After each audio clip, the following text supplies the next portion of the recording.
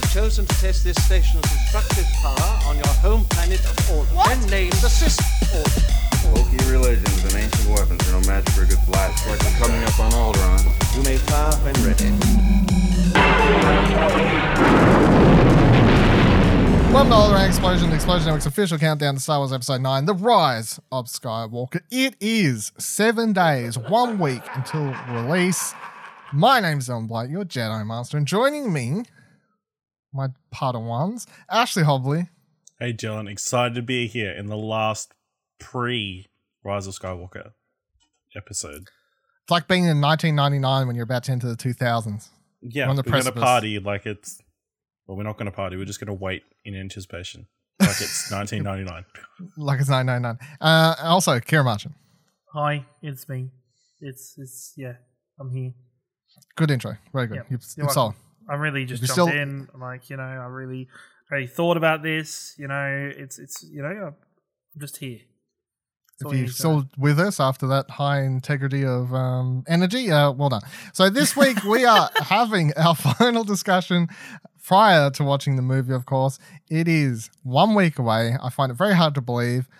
Honestly, as I was like getting ready this morning knew that was recording this today, I was like, wow. Honestly, I know it's like obviously years ago, but honestly, I feel like it was only like not long ago that I was in line for the midnight release of The Force Awakens, and now we're like at the end of the trilogy.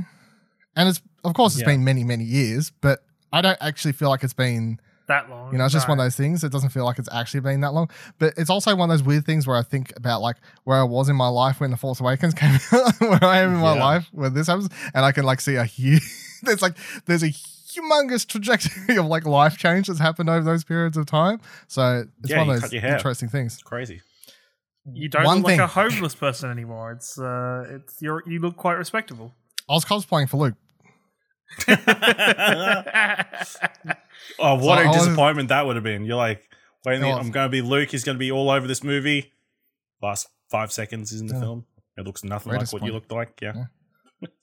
Because the other funny thing I had that I nearly was going to find for this one for the jokes was I brought a shirt off Redbubble for the first movie that just had like it was supposed to be like J.J. Abrams' face, but it was like his glasses and like his hair, so you could like that style, like whatever thing, silhouette type thing, which was stolen from many looks on Explosion Network.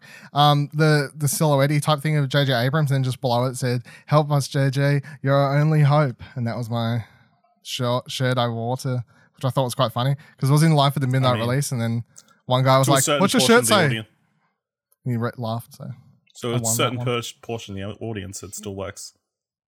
Yeah, exactly. But that's the reason I don't want to wear it because it makes it seem like I hate Last Jedi, obviously. But even when I wore it, I didn't hate the prequels. It was a joke. It was a lighthearted joke. Good, and now I feel like it would be feeding some people would take it very seriously. Yeah, exactly. So I don't want to take that back in.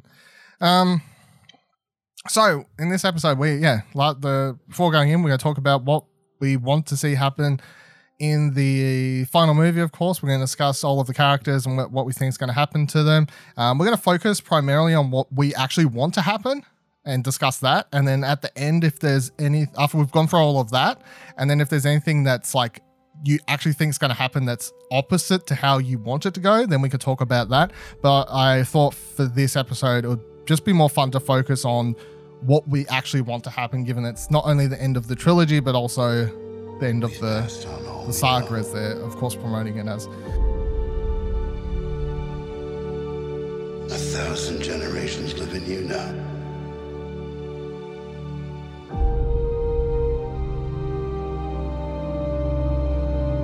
But this is your fight.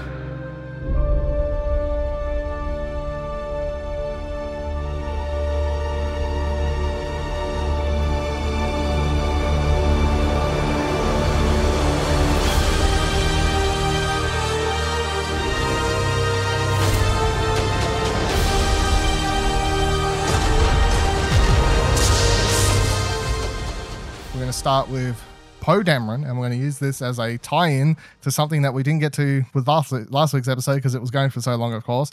We was originally like, we're going to talk about Resistance Reborn. What a book. We'll discuss that. It'll tie in very well to the Last Jedi episode. Yeah, that wasn't going to go too well, was it? So, Poe... Well, it would have worked, except we talked a lot.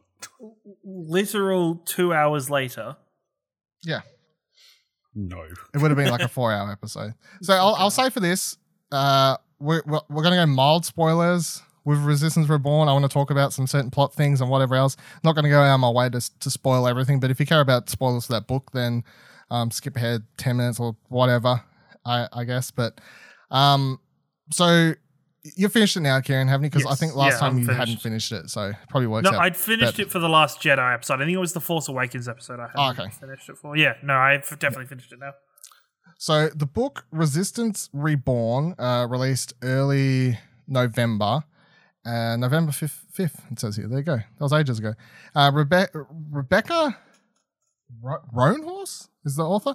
And it's basically a prequel to Rise of Skywalker or an epilogue to Last Jedi. However you want to view it.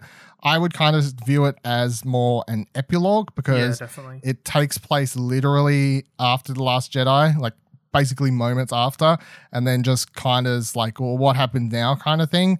Whereas, of course, we know there's going to be like a year-long gap after the end of this book before Rise of Skywalker begins. So I'm like, it's not really a prologue. It's more an epilogue. Because it spans like a couple days within that. After that, it doesn't, like there's still a large chunk of that year after the end of this book that is still left unknown because of it. Yeah. And the one thing I'll say for this book is much like how I went into Rogue One after reading the Catalyst novel, which completely enhanced my experience of watching that movie. I feel like this book enhanced my last viewing of Last Jedi because I'd finished reading this by the time we rewatched that. But I also assume it's going to change how I go in and view Rise of Skywalker as I'm sitting there and watching it. With that said, I wouldn't say that it's necessary reading or you won't understand the movie, but it's like the book just presents many character beats, especially for like Poe, that I think are going to be really relevant coming into that movie and what's going to happen. And we'll start there with Poe. So the book very heavily focuses on his regret and how he feels with failing everyone with what he did in The Last Jedi and with how he basically caused the deaths, or he blamed himself for the deaths of so many people for what he did in Last Jedi.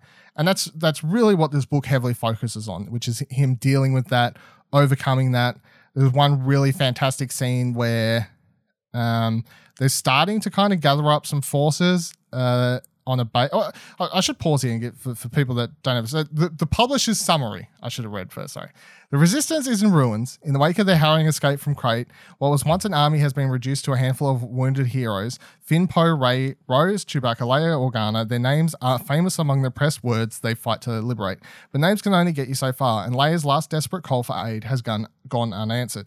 From the jungles of Ryloth to the shipyards of Corellia, the shadow of the First Order looms large, and those with the bravery to face the darkness and are scattered and isolated. If hope is to survive, the Resistance must journey through the galaxy, seeking out more leaders, including those who, in the days gone by, helped a rebellion topple an empire. Battles will be fought, alliances will be forged, and the Resistance will be reborn.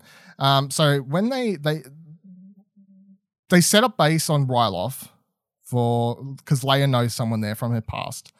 I will say also this book is basically Avengers Endgame for anyone who's been reading Star Wars canon novels and comic books and everything, like or video games, literally everything. This book literally connects it just brings the most together. Shit. It's kind of crazy. It's like, you know those characters from Star Wars Battlefront game? Yeah, they come in over here. You know one of Leia's books where you get introduced to, like, she makes a friend on Ryloth, all that sort of shit. That's going to come really relevant here. You know, one time I can't remember the name of the book, but the Leia one that was basically set where she was in Parliament and all this sort of stuff, and people find out her daddy was Vader, and then of course she gets in, everyone like kind of turns on her.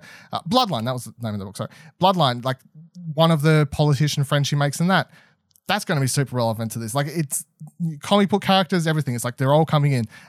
It's like, oh, you want to know, like, Snap Wexley, you know, that character that's from The Force Awakens that was in The Last Jedi? Yeah, well, he's been off having these adventures in the comic books. Oh, that's going to be really relevant to this. These cast of characters, that's going to be really relevant to this. The comic book where you get introduced to the fact that Wedge marries and, like, retires, that was, like, introduced, like, 2-3 years ago at this stage. That's going to be super relevant for this. So it's basically like the end game of Star Wars canon, or for this period, I guess. There's a scene for Poe that's really good where they're set up on Ryloth. They're starting to gather some people up to form the resistance again. And by, I mean a handful, literally like probably like 20 people or something. Yeah. And I think like Poe like tries to give some sort of command and they all basically turn on him. Well, not properly turn, but two people are having a fight and he gets in there, breaks it up, starts to take leadership of the people there. Tries to take leadership, and then basically a lot of them, one person in particular, is like, why should we listen to you? We know what happened on Crate. We know what happened. Like, yeah, like we know what you did. Yeah. And the way it's written and the way it plays out is really good because it shows that Poe is like, he has to be like, yeah, I did that and I'm really sorry and I regret it and blah, blah, blah, blah. And eventually he does this like really rousing speech and gets everyone to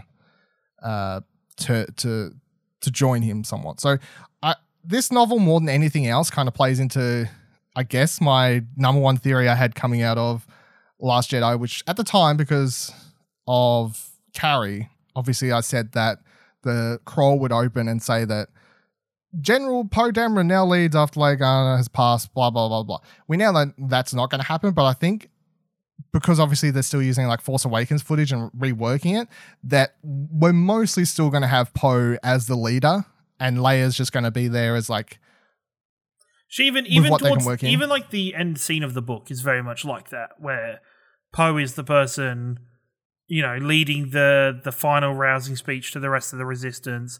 He's the one talking to people about their futures and kind of giving information, and people are coming to him to get information. And Leia just kind of, you know, sits back a little bit more and just kind of watches and appreciates Poe's, you know, growth throughout it. And I think that's a large part of Leia's role in this book, is more her coming to terms with what's happened and also going through with Poe and teaching him and continually to kind of push him in the right direction of being the leader of the Resistance, while still at the same time being a very much the heart and soul of the Resistance itself. Yeah. And it's like this book really just confirms his arc for that movie to me, which is just going to be a continuation of this, where he's just in the Rise of Skywalker, he's going to be the leader. He's finally going to become a good leader, not a headstrong, run into battle, do whatever is necessary. He's going to become an actual leader of the Resistance. And I think that's the big change we're going to see for his character coming into that, which is that good, because it's like he literally goes from flyboy to proper leader in the thing. Before we move on to the rest of the characters that we're going to see in that, though, a little bit more discussion on Resistance Reborn. Are there any particular characters you want to shout out, Ciaran, that like stand out to you from the book in particular? Because straight away it's like Rey is nothing in this book, really. Rey's nothing in this book. I think I'd like to know your opinion a little bit more on Finn in this book, because for me, I get it, there's different authors and different writers compared to what we have in you know, Last Jedi. Finn seems almost like a very different character throughout most of this, and I don't know if that's just because we only see Finn really through Poe's eyes for most of the time. Like him and there's very little there's very little Rose in this book as well. Like I think Rose was very much more of a background character in this book, which I was quite surprised about, and it kind of focused more on Finn's and Rey's relationship or friendship, and then Poe's and Finn's relationship. It just felt a little bit disconnected from where we end up on Last Jedi to where Finn is towards the in this. In what way? I guess I don't know. I don't know what the even the writing for Finn, there was something about the writing that I couldn't see John Boyega saying the lines, or I don't know how to put my finger on it. Like, he's very like action based and very almost at some points he's very ignorant of the world, or just like, you know, he has moments at the party that they go to where he's just eating food, and it doesn't seem to have that. I just took that as he's literally never seen that much food. Yeah, and no, that he hasn't. But the thing for me is I don't see the movie Finn as that kind of character, if that makes sense, where, I don't know, maybe that's just me with my interpretation of it, but it was just very different in how I felt. I would say that for that, it's like the Finn we're presented in the movie doesn't really get much time to show that sort of character, because it's like Finn in the movie, like think about The Force Awakens. The entire movie, he's just in one mode, which is run. Oh, I better save my friend Rey, and now I'm fucking spine hurts. Like, that is this whole thing. And then The Last Jedi, it's like, once again, like, better run, better save Rey, better run. And like, whereas in the book, he's like, this is the first time, and this is obviously one of the big differences for his character coming into the next movie. In this book is the first time you actually see him properly on a resistance mission, proper resistance, like he's there 100% because 100% to solely help out with the resistance mission. So, and he's just more kind of in the moment, I guess, more as like everything else, he's just gotta go, fuck this place, gotta go. So I think that's part of it, but yeah, I had no problem with it. Maybe the way the writer wrote Finn just didn't work for you, I guess. Comes down to just was interested.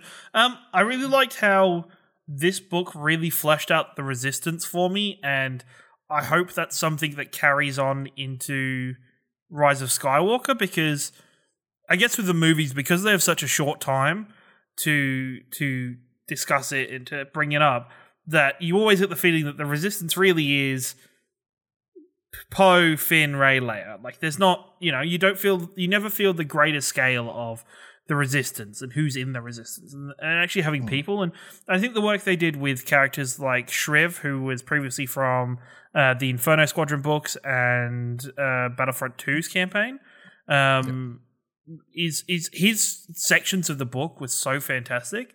I really liked his character and his character growth throughout the book. They bring on a former Imperial commander called Tija Nas, who I thought was a really good, interesting character, and I have a feeling she's not going to be in the movie. I think if anything, she'll be in the background or something. Even in the background, she's one of those characters. Like, her physical description sounds like somebody who would be very distracting as a background character, because she's so different and out there in a character. She's supposed to look like a fucking barbarian, I guess. Basically. Yeah, she's supposed to look like a barbarian, have cuts down on her arm and stuff. I found it really interesting seeing the parts of the book that we got to see from the First Order's character's point of view. I think it fleshed out a lot more of what the First Order is, and that not everybody in the First Order believes what the First Order is doing badly, is doing wrong, and that, them blowing up the New Republic is something that there's no real confirmation on, so a lot of people are unsure about that. And seeing them grow to more things like the Collective, which I don't think will be mentioned in Rise of Skywalker, but no, that's a new thing, I believe. Yeah, which is a completely new thing. It just seemed to add so many elements to this that excited me, and I hope stuff like, Snap Wexley had such a interesting character arc in this based on his parents, and I'm a little sad that for reasons in the book we won't see Wedge or Nora in. Could be misdirect, but I don't want to get people's hopes up, because like I know there's a very like niche group of like Star Wars fans, like OG Star Wars fans, who love Wedge as a character. And I know a lot of them, like, even when The Force Awakens come out, I would see people on like Reddit and stuff being like, they better bring Wedge back, all this sort of stuff. And to a lot of people, they're like, who the hell's Wedge? Why the hell do I care? Who's Wedge? It's like, he has a couple lines to, in the last movie, talk to Luke and whatever else, and that's cool, but for some reason it's just one of those characters people attach to. He got fleshed out in the Aftermath books and some other things, and which is why I kind of like him now, because they fleshed him out in those books, and like he got tortured and all this sort of stuff, and like the way they like delve into his psyche in those books, and like, you know, like the dude's been through the fucking, like he's been through a war, like, you know, like he eventually retires and is like, I'm done. And I like how they give him that. And then in this book they kind of semi bring him out of retirement, and then by the end of the book they're like, nah, we're too old for this shit, we're gonna go do something else. But he's for people who don't know, obviously Wedge is married to Snap's mum, and that's how that whole relationship worked. And Snap Wexley is played by the guy from Heroes, Greg Grunberg. Yeah. Greg Grunberg, from who is in anything that J.J. Abrams done, because apparently they grew up with one another since I was like 8 or something like that. So he's always in everything. And he disappeared in The Last Jedi. It wasn't in the movie. And I was quite disappointed because, of course, I was reading Aftermath books and all this sort of stuff. And then I watched The Last Jedi. I'm like, the fuck is Snap? Like, because they made him into a really interesting character in that. And as soon as they announced he's coming back for this, I'm like, I mean, of course he is, because JJ did it. But he's such an interesting character in the books. And I think in this, he's such an interesting character. It's just the length of this book goes, because it is that Avengers Assemble kind of Star Wars book in book form, though, that we just get so many characters, and it feels out like I was so much more interested by the members of Poe's Black Squadron, because like reading more about them, and it makes me want to go back and read them appearing in other. Go buy that comic, it's all of Poe Dameron's comic book run. Pick up those graphic novels. To read that, and then to see where it answers some really good questions about here's where we're going to find people to help us. It answers questions about why didn't anybody show up to help them on Crate? Yeah, so that's I guess that's to pause on that for a sec. One big thing, of course, from Last Jedi was, why the hell didn't anyone answer? Of course, in that movie, Leia's like, no one cares, hope is lost, blah, blah, blah, blah. This movie basically says their signal was being blocked. Or in combination with the fact that the First Order was so ahead of the Resistance potentially trying to gather allies that the First Order actually sent out and tracked down all of the Resistance's potential allies and started preemptively taking them away and capturing them or killing them, is basically what this book says. So that kind of answers the Last Jedi things. Like, why didn't anyone answer Leia's call?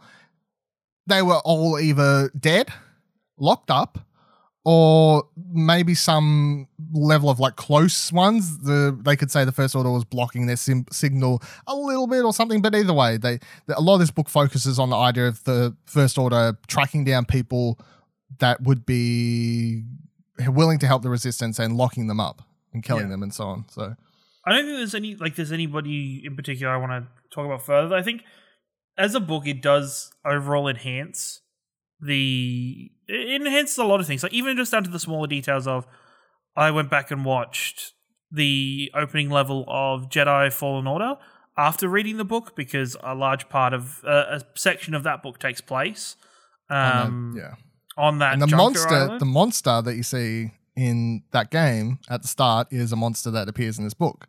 Yeah, and the thing is, my brain, for whatever reason, hadn't clicked to the monster when I was playing the game the first time, because I was more looking at the ships and being marveled at being in Star Wars the first time.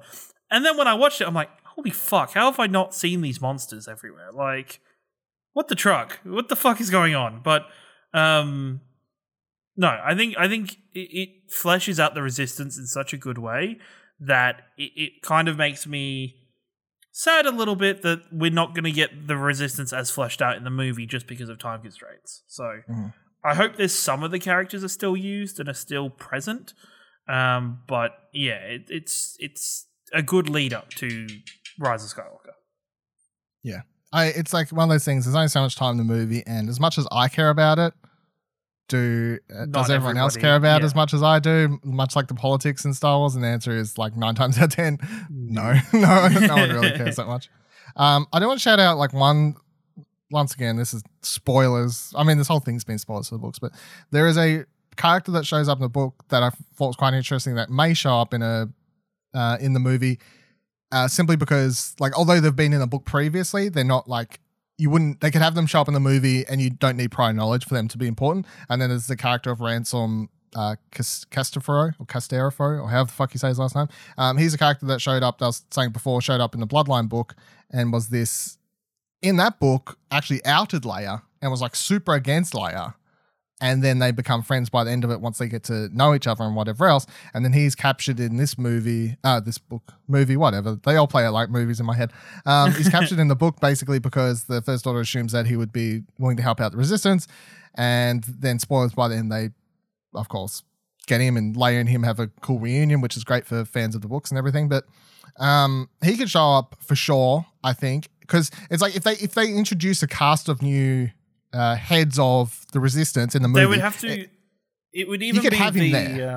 You could have him there and her friend from Ryloth, who I forget his name, but he leaves with them at the end. And he ended up leaving with them. So it seemed to be that there were in the book those nods to these people are going to be the new leadership. Like that's part of the reason why I was disappointed that the Wedge arc played out himself, because starting from reading it from his point of view, I was like, oh, that's going to be so cool if Wedge is part of the leadership in Rise of Skywalker. And at the minute, that's not going to be the case. So, yeah, I think it's laid some good groundwork for Rise of Skywalker. Another character that shows up is one that's actually been in the movies prior, which is Karlist Riken. He shows back up in this book. He was a character that was in... he's actually from Alderaan, and he shows up in Empire Strikes Back, and he's on the Hoth base as one of the commanders there. So they have a real actor that's played that character before. He shows back up in this. Leia's like, cool, glad to hear from you. How's it been going? He's like, yeah, I kind of retired and all this sort of stuff. And then the one other character I do really want to bring up as basically top 5 easily favorite expanded universe characters that they've yet to bring into live action. And if I want to throw out my number one, like, if they could bring any character and tie it into the last movie, it would be this character, and that's the character of Rey Sloane, which isn't in this book, but they do mention her indirectly several times. Rey Sloane was the head Empire character in the Aftermath trilogy.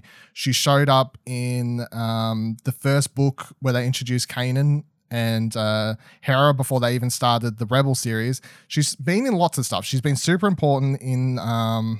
all of like that whole Battle of Jakku and everything. And then the last time we saw her, she took a bunch of fucking Star Destroyers and she fucked off into the outer regions. And I 100% believe, of course, we're going to explore the outer regions in this, because that just seems what's going to happen. In a lot of ways, I feel I wish I had the time to reread Aftermath, because all of those books are like dealing with the Emperor's plans post his death. Like that's a whole series, and a lot of it's like, oh, fuck off to the outer regions, Rey Sloane, take out here, you know, all these things, Battle of Jakku, all this sort of stuff. It seems like really important now. But if one character, she would be quite old, she would be like, you know, 60, 70, I don't know, somewhere around there, but still, just saying, if I could have one character show up and be like, that would be like, if she shows up as like a commander or something like that that's been hiding out with Palpatine or whatever in the outer regions, and they bring Rey Sloane finally in, I'll be like, yeah, I know heaps of people are a big fan of her too, because she's always been shown to be such a interesting bad guy, I guess, because she's not just like evil world, like she's like, yeah, I believe in this stuff. Were you surprised that there was nothing in this book to build up Zori Bliss at all? Nah. I mean, we don't know anything about her, whatever else. We literally know nothing about her. We could chuck out some random theories in a minute, though. Moving on from the book now, though. So Ash is like, oh, thank God, reading, Thank God I can talk. Watching movies, let's get back to it. Yeah, what are we doing over here? I don't even know what's going on. Let's say we're going to go through characters. I want everyone to say what they want, as I said, what you want to happen, or what you think is going to happen, whatever. So the next one we'll go with is Lando. What do you hope Lando's story is in this movie? Like, how does he come back into it? What's his story arc? Blah, blah, blah, blah. Ciaran. I don't know what I want for Lando in this. Like, maybe like a moment where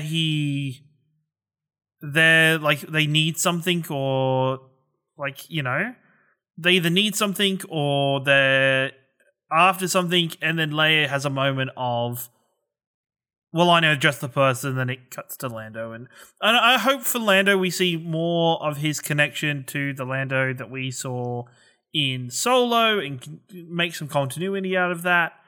And I don't think there's any like story arc. Like, I don't want him to die. I don't think he needs to die. I think he can just, at the end of this movie, ride off into the sunset. And maybe we find out about his later life at some point, but I don't think there's anything major needs to happen with Lando this movie. I don't believe. Ash, have any hopes and dreams for Lando? I hope that the last several years he's been working in a cape factory. Running cape factory, running like a fashion line of capes, because capes are cool. But really, I think I just want a moment of like kind of acknowledging what's her name that's inside Millennium Falcon. Like just a touch or something. That'd be cool. Throwback, yeah. It's like one more time. Okay. And this time it would be an actual line instead of just, there being the lines in the original trilogy that people like, oh, does that have meaning now because of this and blah, blah, blah. Just an actual line that is definitely, pointing towards that and making sure, that's definitely there. Like, that's not something we're forgetting. I want very little from Lando, honestly. I'm sorry. I every time someone brings up the fact that Lando's in the movie, I'm like, oh, he is too. Like, I'm so focused on the other characters and new characters and stuff, and the only thing that's semi-important, I guess, when I think about Lando for the movie is the fact that even in the why that book was just talking about, there's not one scene where Leia's like, who you should go to help and who would be great for our new leadership for the Resistance. She's never like, Lando. Go get Lando. Yep. So it just makes me wonder at what point in the movie, who's like, get Lando, or Lando just shows up, you know what I mean? Like, would it be better if they had somehow saved it as a secret? If somehow he was never in trailers, it wasn't a thing you could hide. I don't would it be think better Billy as D. Williams could keep a secret. Well, yeah, okay. It would just be because the thing about keeping the secret is it means that Billy D. Williams wouldn't have got his last hurrah to show up at Star Wars Celebration, be part of the press tour in some sort of fashion, all this sort of stuff. He doesn't get to do it if it's a secret. Fair enough. So it's like, the dude's old. The dude's old.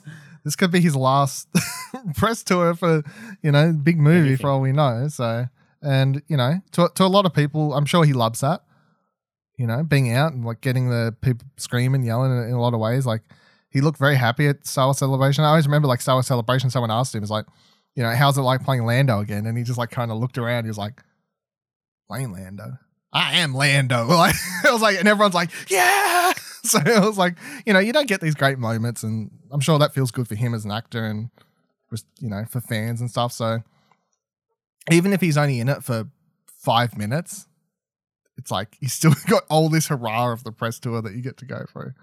But yeah, I fully expect him. I actually fully just expect him to just show up randomly.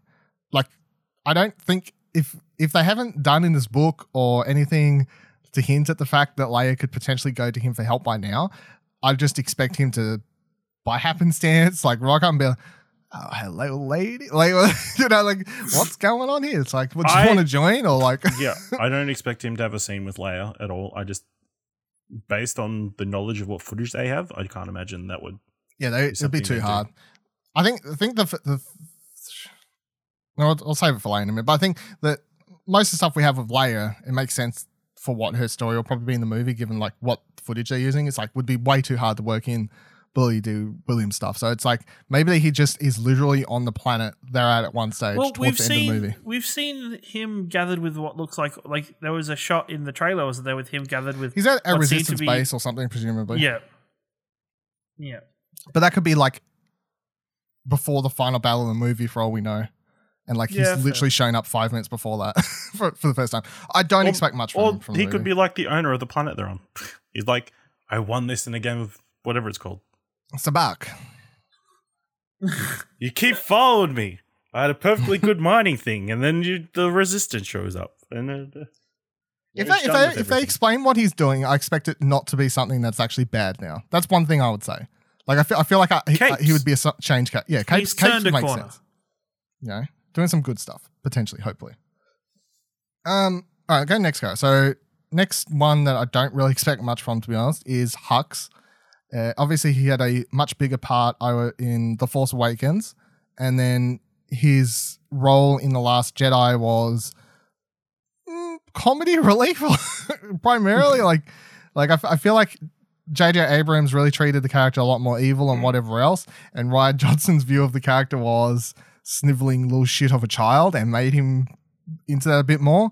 Of course, we got JJ back in the reins now, so things could swing back the opposite way, but he can't swing too hard or else it'll just be whiplash. You're shaking your head a lot over there, Ash. What do you have to say? What do you reckon we get for Hux in this want movie? him to stay a sniveling bitch. I want him to go out like a bitch. I really think Donald Gleason does a great job as that part of Hux.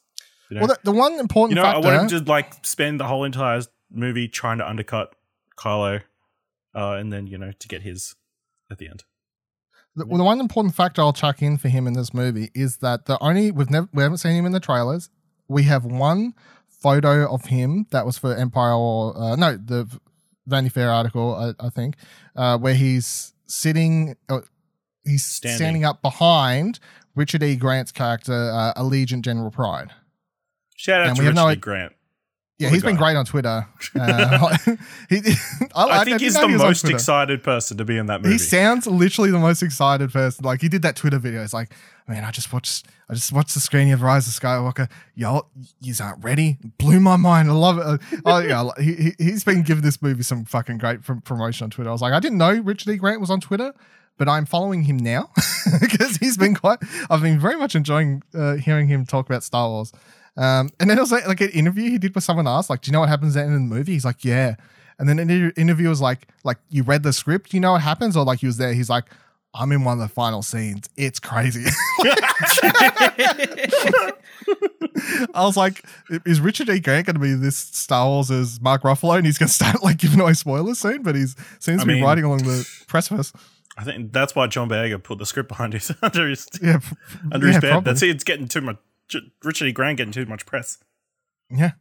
But the thing I always think about for that is that like Hux is standing behind Pride, and it very much gives the impression that Pride is, of course, the more important character in that thing. Tell you what, that is a totally Kylo Ren power move. Is like, I'm going to put someone above you.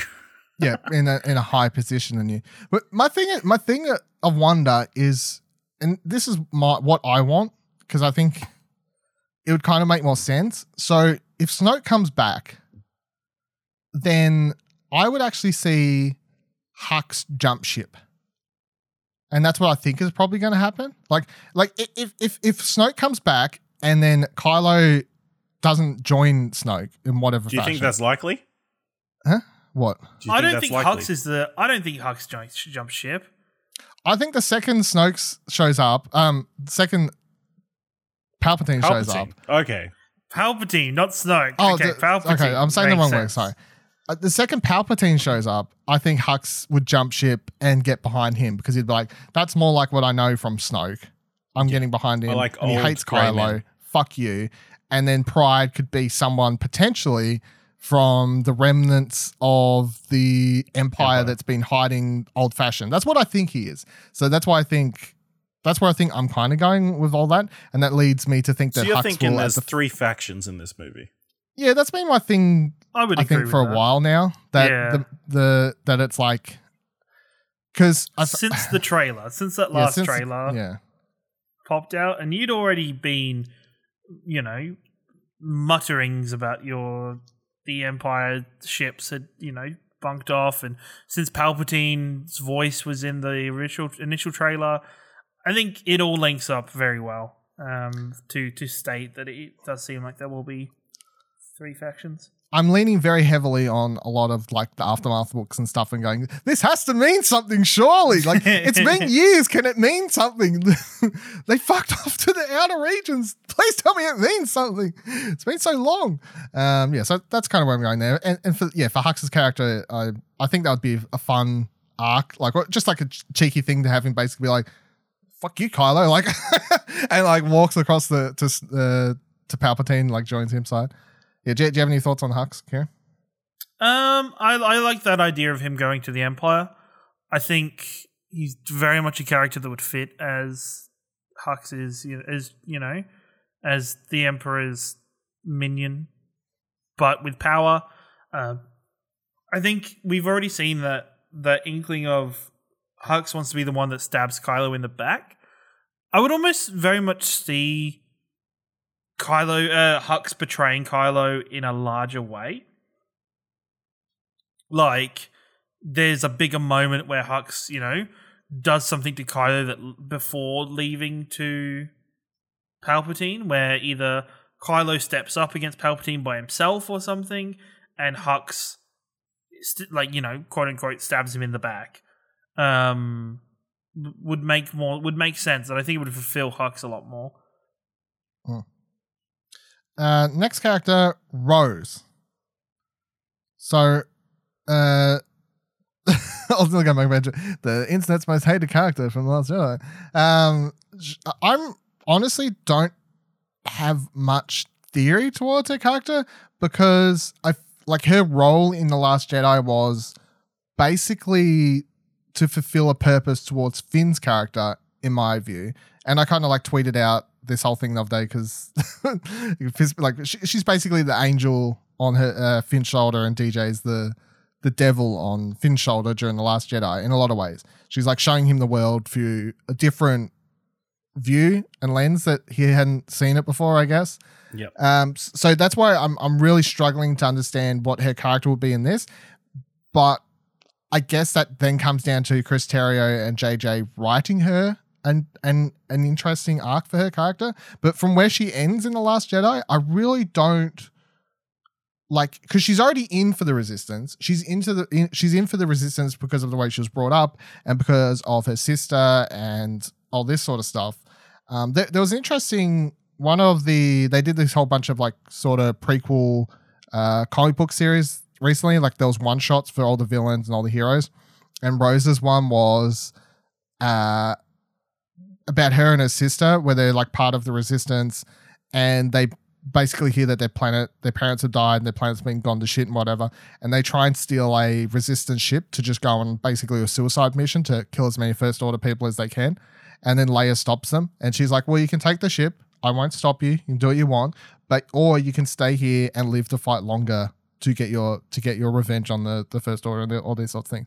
So it's that comic showed that her and her sister have a very at least at that stage, gun ho mentality sort of thing. Whereas in The Last Jedi, Rose is more properly in the Resistance in a lot of ways. Her sister just died, but she's not doing that. She's not grabbing a ship and trying to get revenge for her sister straight away. Instead, she's literally standing there keeping people from running away. That's what she's been doing the entire time. So yeah, I don't know. Does anyone have any thoughts on what I think Rose? I don't think she's going to be that relevant in this movie. I think she might have a similar positionary role as, say, Lieutenant Connix. It will. I think she'll be there, but she's not important to the plot. She'll be a more side character of the Resistance. Probably in the Resistance Reborn book, she's doing a lot of communications and a lot of, those kind of roles. So I would believe she's, something there. She might, work something out or be an important deliverer of a message or something, but I don't think she'll be anything too significant in the movie. Ash? Yeah, I think she'll be a kind of periphery character. I mean, I think it'll be interesting to see her relationship with Finn in this movie. Whether it seems like they might be setting up kind of a love triangle thing, but whether they actually follow through on it. There was for me, reading Resistance Reborn, there was no signs of that kind of chemistry between Finn and Rose. Yeah, that book seems to basically you just said it's written from Poe's point of view. They could be written from Poe's, but there's a lot of there's a couple sections where it kind of Finn and Rose's thing aren't. Someone literally asks, I can't remember who asks him. or whatever. It might be Poe. It might be Poe who literally asks himself. Finn and like, what's up with yous and whatever. And I'm pretty sure that Finn responds and says, oh, we're just friends. Literally says, oh, we're just friends. We're just friends. Because there's a part where Poe walks in. Sex buddies say. Poe walks in on Rey and Finn.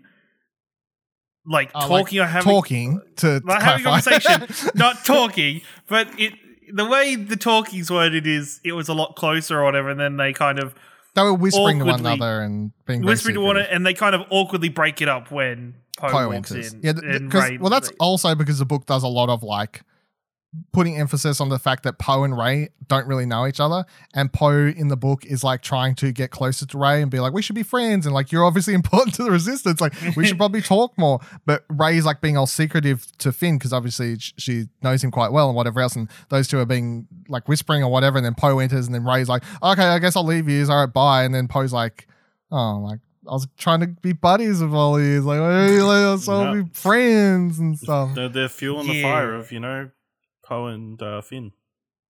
Yeah, the book also seems to put a damper on that, which a lot of the internet got rather upset about. But there is one really good scene between the two of them, which someone actually drew into a comic online, which I absolutely loved.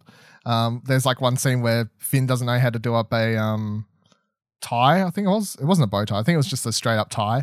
And then like he's in a room trying to do this, and then like he calls in Poe to help him, and Poe like helps him put on the tie. No, because he has that awkward moment where, because like Finn's like flipping shit out of frustration in his room, and Poe's locked out of the room. He's like, "Hey, buddy, can you let me in?" He's like, "Do you want a hand?"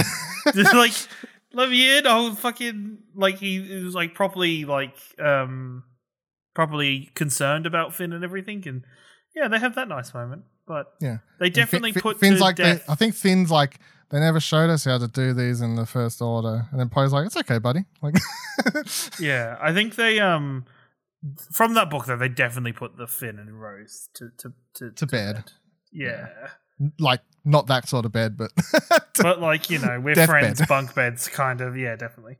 Yeah, but it's like also, was that like just the author, or was she told to do that? I don't know. Don't really know. I'll say that I wish there was more for Rose to do, because I enjoy Kelly Marie Tran as that character. I think I really like her obviously in Last Jedi, but I just don't know how her character fits for the plot, and I don't know what I want from her character in the plot because I don't know how it works. Next up. Yeah. But she was like a mechanic or something in the film? I can't remember exactly what it was. You know, maybe she could fit like a Scotty cutter role from Star Trek. Like, you know, the ship's getting smashed up. And somebody has to fixing stuff Somebody still has to repair the radar on the Millennium Falcon. Yeah. That's true. You know, important part of the mission, it sounds like. Which, you know, she's going to have several scenes. Like, we know there's that one in the trailer where Connix is in the background of Domhnall Gleeson's character, whoever he plays. Who? No, the wrong. Who? Not Domhnall Gleeson. I was like, Connix in a scene with General Oh my Hux? god. Rose is turning to the dark side. Dominic Monaghan. Dominic Monaghan. He's in the Monaghan. However you say his name. Pippin is in the background with Connix, and then Rose is also there with Finn, and it looks like it's on the top of the ship during like the whole space horse thing happening, and like shit's blowing up all around. So like we know she's. Did you know? So there was an interview with John Boyega last week where he confirmed that they're riding on top of the Death Star. What? He says in the interview, we're riding horses across the Death Star.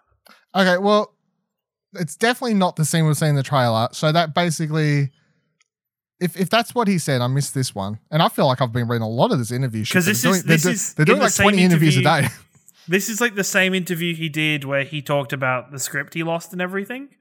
But he talks about it there, and I was very interested at the fact that he said they were running across the Death Star on these horses, because I was like, okay. Oh, fuck it. We'll skip. I'm going to do Leia next, but we'll do her up. Let's skip to Finn because he was after. So we'll do Finn. So if he says they're riding horses, then I think that confirms like a running theory, which was that the planet that the Death Star's on, which is that new planet. I've mental blanking the fucking name. It was a new planet that we're getting introduced to, starts with P or whatever, where we see the whole dance party thing happening in the middle of the desert or whatever the hell's going on there. That the running theory was that was going to be also Janna's planet, and then on that's the planet they'll meet on. And then I guess that would make sense if they also have the horses on that planet because she like rides the horses. And then maybe they chase after Rey and then they end up riding those things across the Death Star, I guess. That's how that would all link up in my mind. Like, because remember how I think in the first episode of this, I talked about how for a lot of time we've been presuming that the Death Star, or what's left of it, because we see it surrounded by water, it's a different planet to the desert planet. But I was saying that like it could be the exact same planet, which would make sense. I've never asked this. Do we reckon it's the first or second Death Star? It's the second. It's the second? I mean, it's definitely the second. It's got the Emperor's throne room in it. Oh yeah. Okay. So it's definitely that one.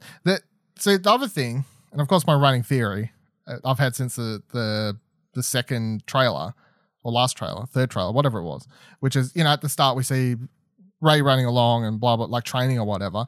I'm presuming that's I'm still going Forest Moon of Endor.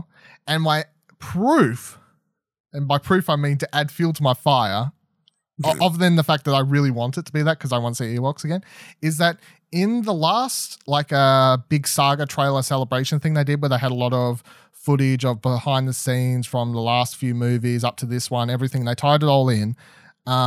They had a fucking, literally, there's 1 second in that where it shows Warwick Davis, current day Warwick Davis, like old.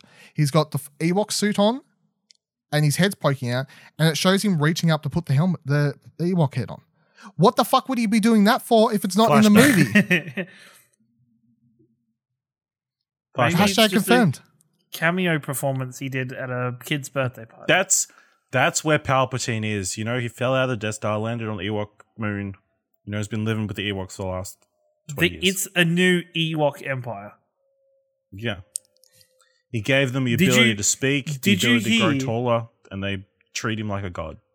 I don't know if you read the part in the books where the tribes of Ewoks went to the Outer Rim. Oh, in one of the books, they also is actually an Ewok, shaved. Confirmed. The only thing we know from the Ewoks is in that Han and Lando book, Last Shot. One of the main characters in that is an Ewok. And the Aftermath. Sorry, they confirmed that Ewoks are like rented out to people as basically like psych pets, like to talk to help to, like to cuddle them. Or like the comfort support animals. Yeah. Companions or whatever. Yeah. That's cool. Basically that. That's cool.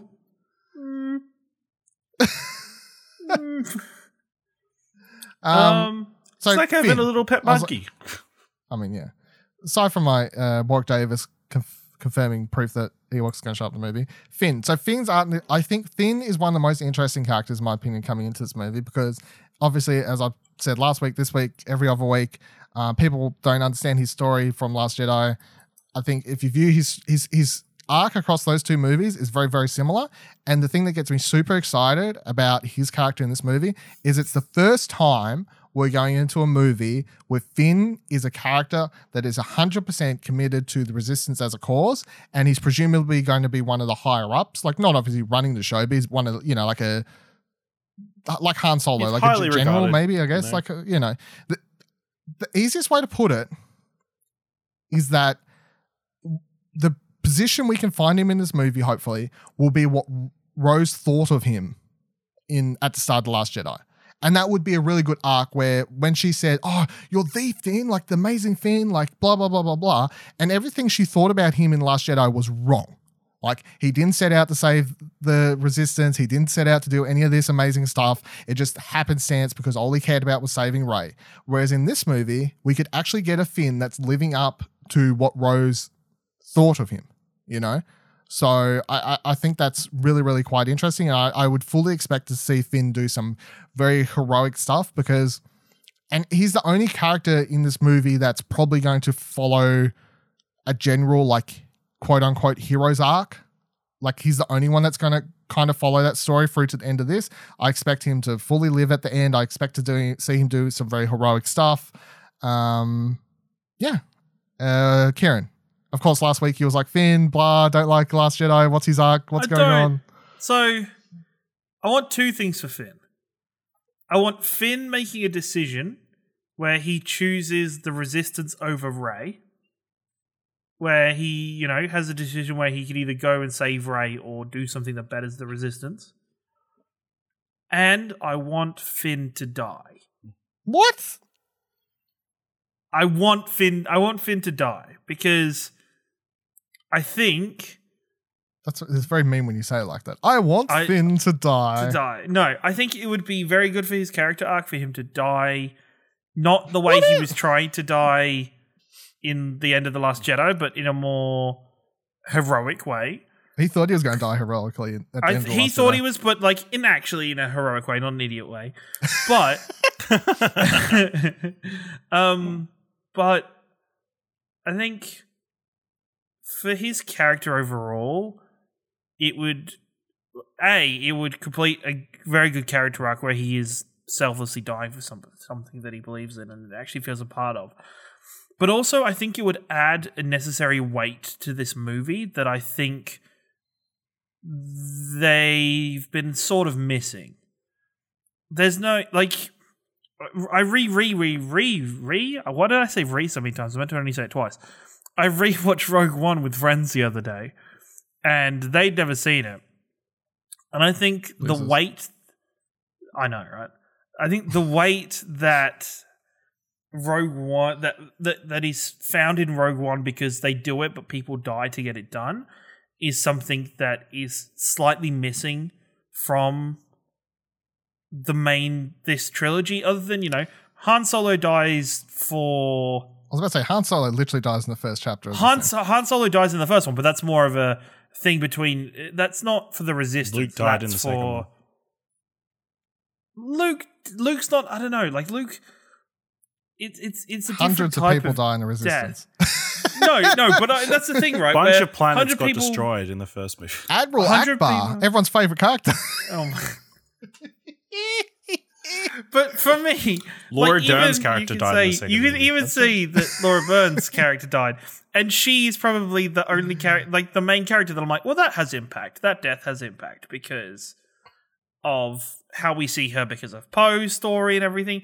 But I just don't think there is that weight of sacrifice of what the Resistance needs to do to quote unquote win. I would agree that we just talked about Poe feeling guilty about a bunch of people dying under his watch. Yeah. So. Poe felt guilty, but as an audience, do we really care about all those people dying throughout The Last Jedi? Because it's just random quote unquote NPCs. Quote unquote. On second viewing, we do. Yeah. I get what you're trying to say, that there's not enough loss, I guess, to make it feel like the way Rogue One feels with the loss, I guess. And I would say that I would be okay with Finn dying if it fit the story. I don't think he's going to die because as I just said, I think he's going to follow the hero story, and the hero story doesn't end with the hero dying. Your typical hero story does not end with the hero dying. It ends with him being successful and blah, blah, blah. If I had to pick one character that's going to have a heroic sacrifice or something, though, I would put more money on Poe than Finn. You see, I don't want Poe to die, so I'm selfishly not saying that. You want more Poe adventures after this is finished. If Poe sacrifices himself, kind of like Laura Dern's character, it would be somewhat poetic, really. Poetic? Poetic, yeah. Very poetic. Ash, what do you want? What do you want to have to Finn? Because I have one last thing I want to check out. But what Ciaran said, the first thing Ciaran said of Finn choosing the Resistance over Rey, I think that's an important thing that he needs to do in this film to show that he's fully committed to the Resistance. I just want him to, make some good choices. I want him to say these horses are very comfortable, especially compared to the last animals I was running on. Wanted to beat someone else over with a bat weapon again. Traitor. Well, here's what my last thing I want to see happen, because I think it would be very cool. It would fit Finn's character very good, and something they haven't done in Star Wars, and it would fit the whole thing well as a trilogy. Which is, I would like to see him liberate quite a few stormtroopers and do some sort of uprising, because I think that would work quite well. He goes from literally wanting to run away from them to returning and being like liberator and being like, you know, like seeing Finn, if we could see Finn give some rousing speech to turn a bunch of those stormtroopers, like they stole you from your planets, you have no family, you don't know your name is like TR whatever, blah, blah, blah. You're literally nobody. I'm out here, I've like made a life for myself. I'm choosing to I'm literally choosing to fight for something of my own, you know, some really uplifting speech. And then he makes a bunch of stormtroopers turn and come to the resistance side. I think obviously that would be really cool to see, but also it would be really good for Finn as a character, as like a story. That would make him literally go from running away to returning and liberating. I think that's a really interesting arc.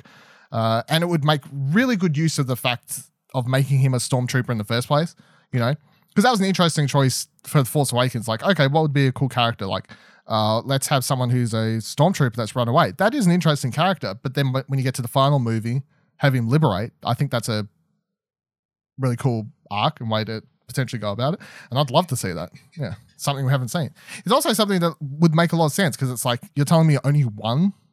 You're telling me only Finn out of all those people has ever thought about like, fuck this shit. You know, like I'm sure a lot of them are so indoctrinated that they wouldn't consider it, but yeah.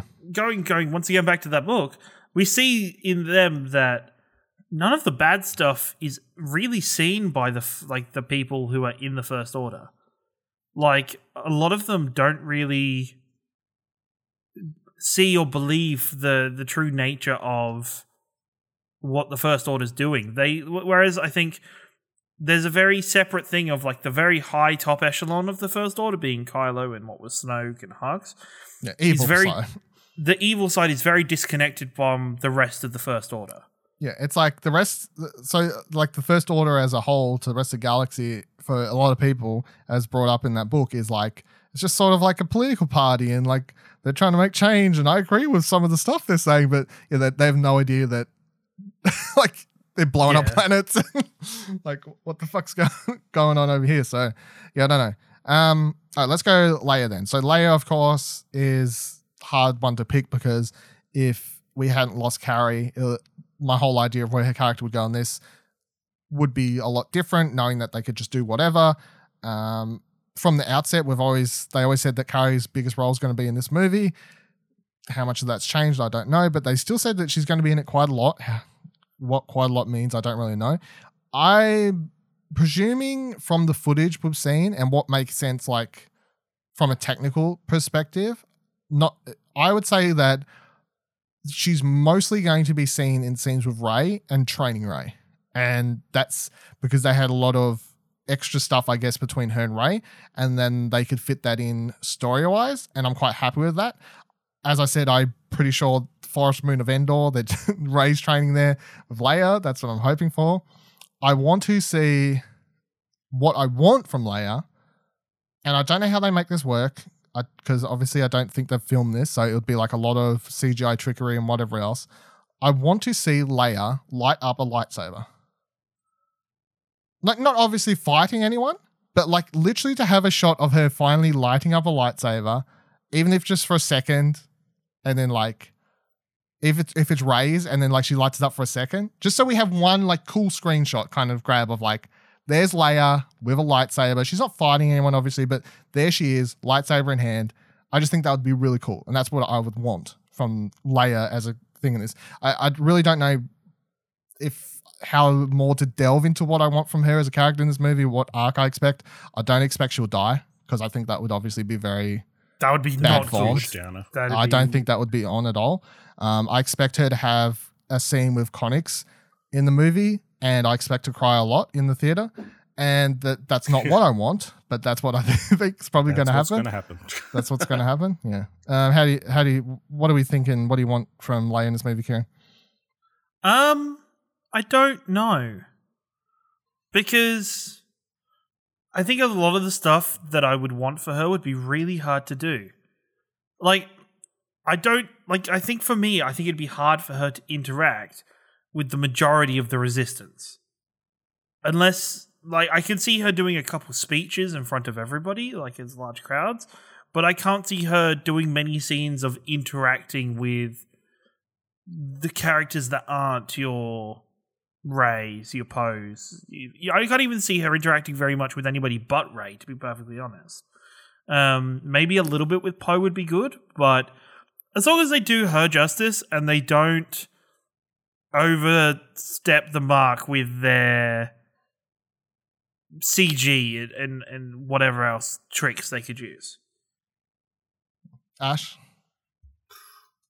Yeah, I guess just like a final scene with Poe, I guess, as like the mentor to him and that kind of thing would be nice. In a dream world, a scene between her and Kylo Ren, I think that would be... Because they never had one so far, so that would be a cool moment. But highly unlikely. Would it be acceptable for her, instead of like a quote-unquote death, if she disappeared into the Force like Luke? I think I would be okay with that, to be honest. With like maybe even from help from Force Ghost Luke, or where it's time to go. Yeah, it's like almost like the end of Lord of the Rings, where it's very much it's your time's done here. Like you don't need to be here anymore. I would be okay with that as long as she just disappears. She's not killed by Kylo and then becomes one with the Force. No, she's not killed by anything. She doesn't actually have a death. She just fades into the Force. If she just like looks at Rey or something like that and she smiles and then off she goes, then yeah, I think I would be okay with that, because within like Star Wars, obviously, it's like becoming a Force ghost it's like a second life. It's not you're dead, and it's not horrible or something like that. So I think I would be okay with that. But would you be like, yeah, that makes sense that Leia is able to turn into a Force ghost? Yeah, because in my world, I've until proven otherwise, I've canonized that Luke did some training with her. So, all right, so we'll get to the big ones now. So you can tie them all in at one or do them separately. I think it's kind of hard to talk about them separately, I guess, because they're so intertwined. So Kylo Ren, Ben Solo. Rey, nobody. That's officially her last name. Or Solo, maybe. Maybe that's the connecting thing. Rey, no one? Oh, my last name depends is now if she goes through a checkpoint or not. No, let's not do a moment where we have like a will they, won't they relationship, and then all of a sudden, bam, they're siblings. No, we're not doing this again. No, No, they're it's just like the last ones. It was teased incest. It's terrible. How could they do that? So Ash, let's go with you first. Get out of the way. You're talking about them separately, talking about them together. What do you want to happen with Kylo and Rey in this movie? Hashtag Bendemption. I want Ben to come back to the light. Let go of that darkness. Put on like a white suit, and help take down Palpatine. Put on a white suit. Is he Seth Rollins? Yeah. Like, fucking hell. Put on your best suit.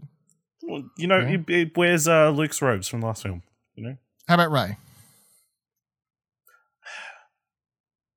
I know. I feel like I want to see her get tempted by Palpatine and the powers he has. He's like, we've seen the touches of Dark Rey, and maybe could explore that for like half a movie or so. Before she comes back, to the good side.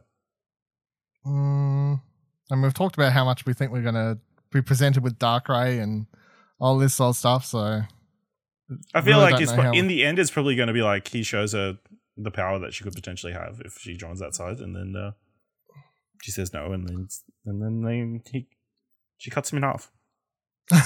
Oh, good. Just cut him in half. Ciaran. She's like, we have to put you down for good. Just keep cutting. Fucking hell.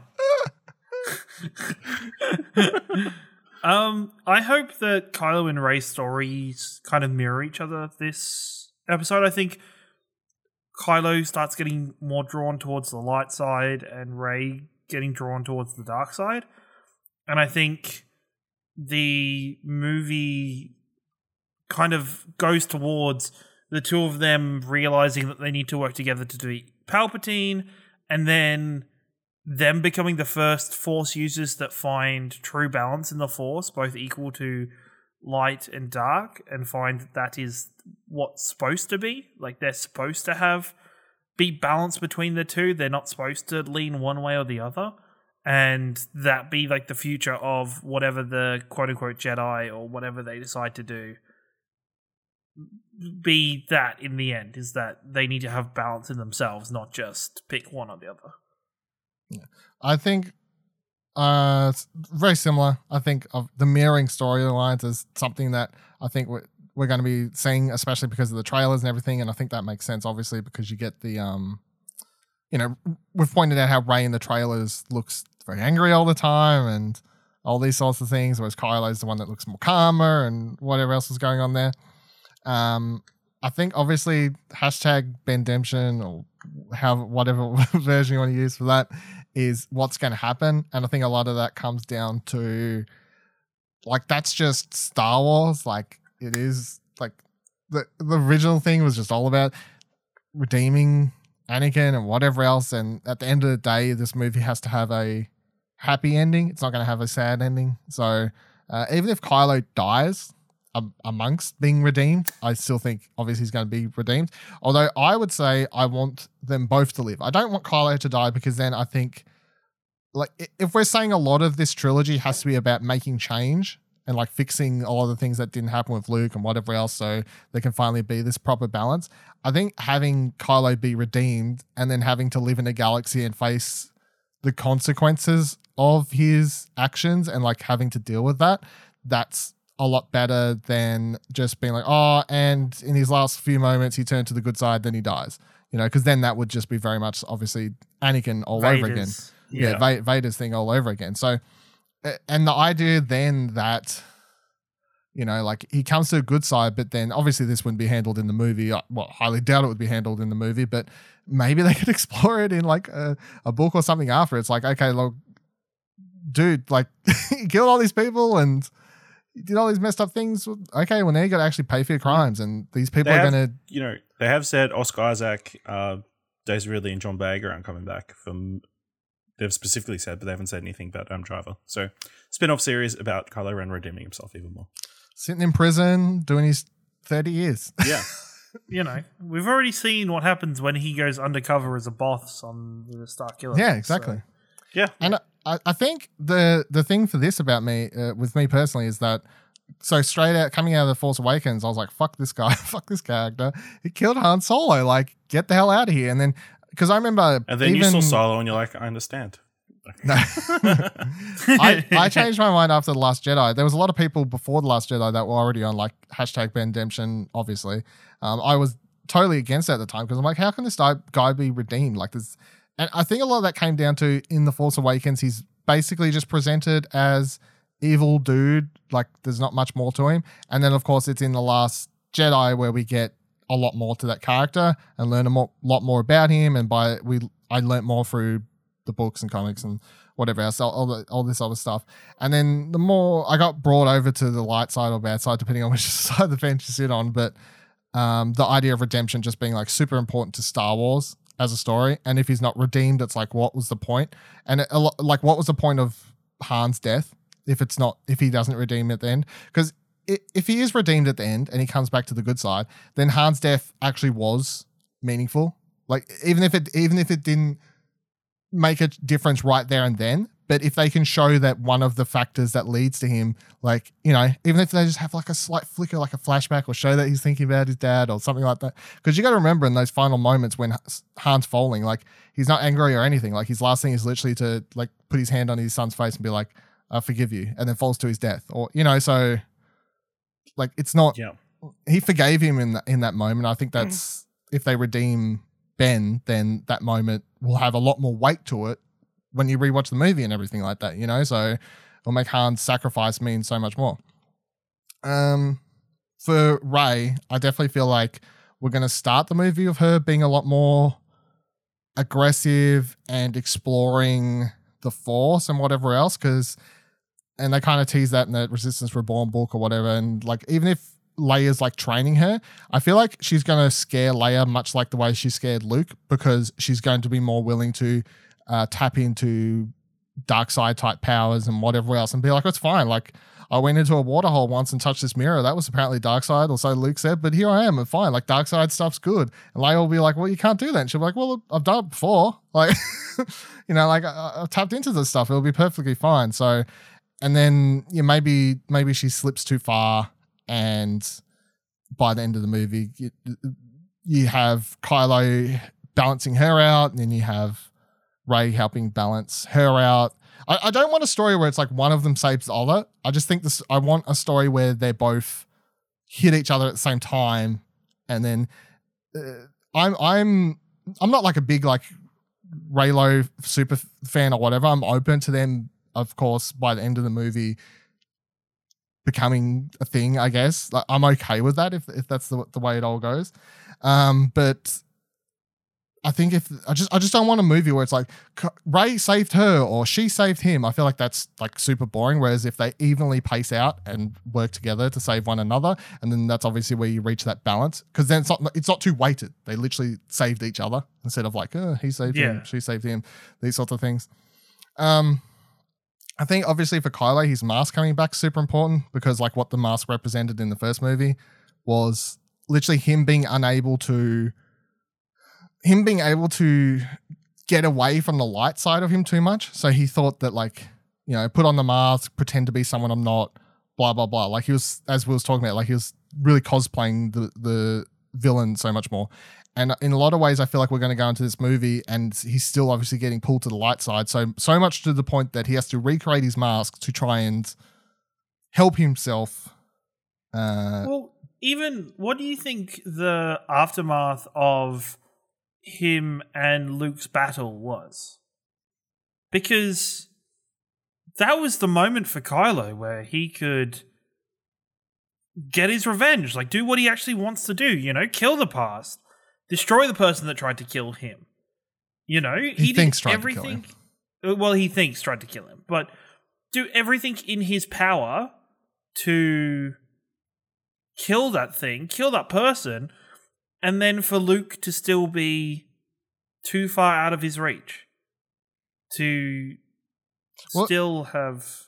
There's, I think, one important thing to bring up here that I think will become important to that, because like obviously when you end the movie, Kylo has no idea. I don't think he has any idea that Luke passes. Like Leia and Rey feel it, but like would Kylo feel that? I don't think so. I don't think he's like tapped into Luke in that in that way to feel that in the Force. But there was a picture that came out in one of the trailers, the TV spots, where it looked like Rey was looking at a destroyed TIE fighter or something crashed on what looked like Luke's island. Looked similar. I could see them very early in the movie. Potentially Rey goes back, I guess, maybe at some point. And it turns out that Kylo went there, obviously, because he would know where he is now. That's the thing. Like, Snoke finds out where he is and all this sort of stuff. So he can track down Luke. It would make sense that after the Resistance escapes, that Kylo's next move was, fuck you, old man, I'm going to come find you and kill you. That's what would make sense to me, I think. So then if he goes there and finds he's not there, then it's like, I don't understand what Kylo's goal in life is. You know what I mean? Like, what's his goal in life at that point? Like, Luke's gone, kill Rey, or like, but that's the other thing. I don't think he wants to kill Rey. And maybe that plays into why he looks so calm and everything we see him in the movie. Like maybe his thing now is like, I don't want to kill her actually. I want to turn her or have her join me or something like that, And I think the other thing I think we're going to see built upon in this movie, and will tie into the Rebels episodes we watch for Alderaan Explosion, is that, and this one thing I had pointed out to me on another podcast, Sky Talkers podcast, they pointed out... They literally, sometimes people point out like the most obvious things. You've got all the puzzle pieces laying in front of you, and you're like, oh fuck, I've never like looked at it in that sort of way, but now it makes perfect sense. So they talked about this Dave Filoni interview I had seen before many times, where Dave Filoni talks about the fact that in Rebels, Ezra, when he's first talking to Yoda in the first season, is actually in the world between worlds. But he's not fully connected. He's not fully there. So it's not the way that it appears when he actually goes there in the last season. And then there's another time where he's there, but he's not really there. It's all about him being connected. And Yoda's there, but Ezra's not quite there yet until the final season. And they're like, well, why? Like Kylo and Rey and the way that's presented in The Last Jedi is very similar to the way Ezra and Yoda and all these other things with the world between worlds is connected and shown in Rebels. And I'm 100% now on board, like, they're in the world between worlds when they're connecting with one another, like, that's where they are.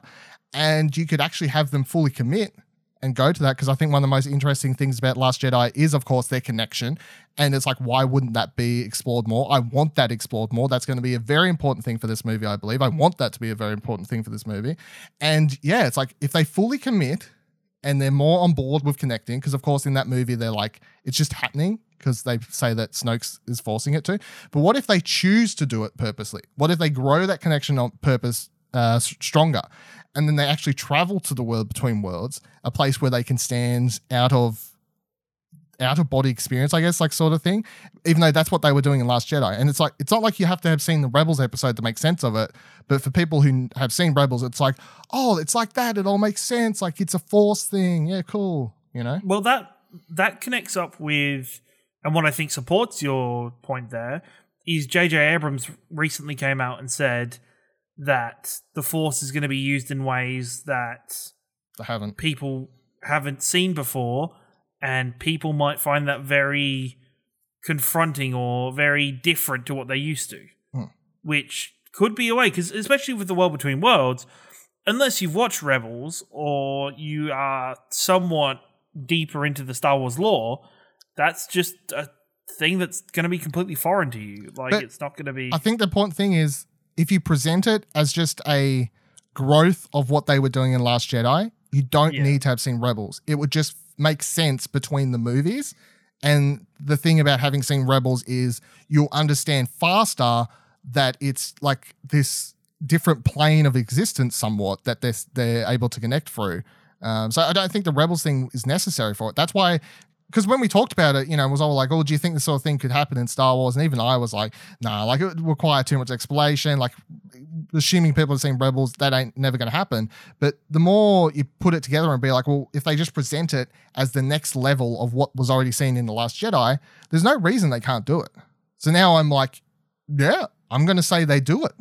I'm going to say they literally travel to the World Between Worlds, or however they present the World Between Worlds in this movie, because it doesn't have to look exactly like we saw it in Rebels, because it's been presented in many different fashions. And then when you rewatch, like if that's what they say and the way they go, then in Last Jedi, it's like, or the way that was connecting is the World Between Worlds. It's just like a alternate plane universe. And of course, I've said several times on this show, I'm 100% down for weird Force shit. I love weird Force shit. And I really hope that, given it's the last of the saga and whatever, they're like, it'd be brave, and I would applaud JJ the weirder Force shit they go. You know, instead of just being like, let's not alienate people, let's not do anything too crazy. The weirder they go, the more I'm going to be like, yes, space Didn't they whales, specifically come out and say there's going to be weird Jedi Force shit?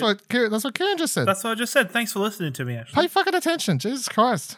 Holy shit. But didn't they say it? So why are you acting like it's going to be a surprise if they do it? Yeah, but like really weird Force shit. Not like, Ray backflips over a fucking, oh, that's huge. Like, oh, that's crazy Force stuff. I mean, that's pretty weird. Like, yeah, it's pretty weird. Going to weird Force shit, and I don't know if this is a character you have down to talk about, but we can talk about whoever you want. What is the plan for Luke Skywalker this movie? Because I could see him, and the thing that I would probably want for him is for him to become something that's more than just a Force ghost. Whether that becomes, you know, the physical, like the almost a quote-unquote embodiment of what the Force is in a later point in the movie where shit's hitting off the fan with Palpatine and between Kylo and between Rey and Luke to be there is more than just Luke the Force ghost. Well, I would find really interesting. What I want, and what I think a lot of people want, is like basically Force Army, Ghost Army scene of a bunch of Force ghosts. Nobody wants that. Yeah, bunch of nobody said that in the last 20 minutes. Bunch of Force ghosts. I think having a bunch of Force ghosts joining Rey in the final battle to help fight Snoke were like, if you've got Luke there, if you've got Anakin, like I think another thing is like if Obi-Wan's there, Anakin's there, you know, did I say Snoke again? You did say Snoke again, yeah. To fight Palpatine. If all of them are there, and I think one like little thing to add to this is, you know that trailer I talked about before where Warwick was in it and all this sort of thing? They showed like barely any of Hayden Christensen in it, to the point, like it was so little to the point that I'm like, Are they purposely ignoring him to try and make people not think about him? Like, I'm playing real mind games of these trailers now. Like, they showed literally so little of him. They show, like, and you could be like, yeah, it's because everyone hates those movies. No, but they don't. They don't. You know, like, Lucasfilm doesn't hate those movies. A lot of people that work there don't hate those movies. You know, like, Dave Filoni loves those movies. Lots of people love the prequels now. They showed so little to the point that I'm like, are they purposely trying to have people not think about him? You know? And then we pull it back to that thing where Hayden Christensen was supposed to go on stage and, like, talk at some Comic-Con, and then apparently Lucasfilm was like, no. Get the fuck off. And he wasn't allowed to go out and take questions. And I'm like, why are they doing that if they're not afraid of him being asked certain questions? So what I want, Luke leading an army of... Would that take away from the level of mystique or the importance of becoming a Force ghost? If the Force ghosts are now strong enough that they can that there's so many of them that can interact with the world. You have to limit what they're able to do, and as we talked about Last Jedi built upon the Force Ghost stuff and showed that they can interact with the real world. They showed later Yoda cast thunder. That's Yoda, though. Yeah, I know, but if that's the most they can do, like little amounts of stuff, like, or not maybe like they're coming all in trapped in lightsabers like one place, like one Jedi temple, and you know that's where they're going. They're going to go free all the Force ghosts. Come help. But even like the thing is, for me, that honestly, I don't need to see them do anything other than show up and be there as the symbol of hope to give Rey what she needs to fight. So do you say that's all I want? So you're not thinking Lord of the Rings Force ghosts. You're thinking no. Harry Potter Force ghosts. I guess, like I want them to show up and give her strength, like just by being there, not by actually like fighting. You're suggesting only a couple of them, not like the whole Jedi Order that died. Like just like no, because they can't all Force ghosts. No, exactly. That's what I said, because that's what I thought you meant originally. Not just your your Obi-Wan, your Yoda, your Anakin, and there's literally like 5 people that can be there. The thing that would pop me would be Liam Neeson as Qui-Gon Jinn. Yeah. Like I would be so fucking excited if he was there. I'm saying he's there. I'm saying that he's there, and I want him there. I want all of them there. Mace Windu comes down. No, not Mace Windu. It's that purple lightsaber that says, we're going to kill some motherfuckers. Here's who's going to be there. Qui-Gon Jinn. He was the first Jedi to learn how to do become a Force the trick, the Force Ghost trick. It's not really a trick. It's basically learning how to become one with the Force to travel to a different realm, to extend your life somewhat. So he was the first to do it. He taught Yoda how to do it. So we need Qui-Gon there. We need Yoda there. Yoda taught Obi-Wan how to do it, or told Obi-Wan in Revenge of the Sith, of course, like, I've got something for you to do in your time of, you've got literally nothing else to do. Learn how to do this. So then him, how Anakin learned it, I have no idea. Of course, that's something eventually I want explained, but that's something for another day. But we know he can turn into a Force Ghost because it was shown in Return of the Jedi. So, and then Luke, there's 5. There's 5 people I want there. I want them all there. That's good. There's only 5 people. I want Luke to be more than just a Force Ghost, though.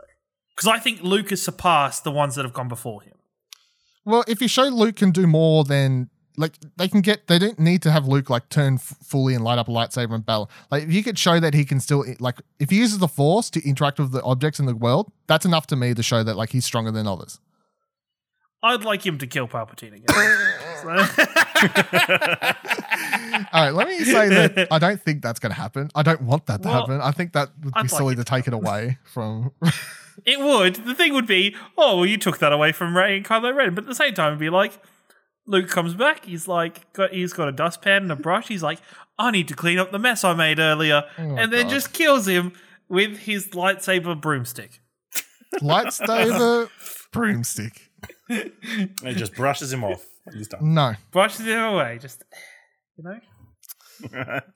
That's a big old no for me. But I do want the Force Ghost.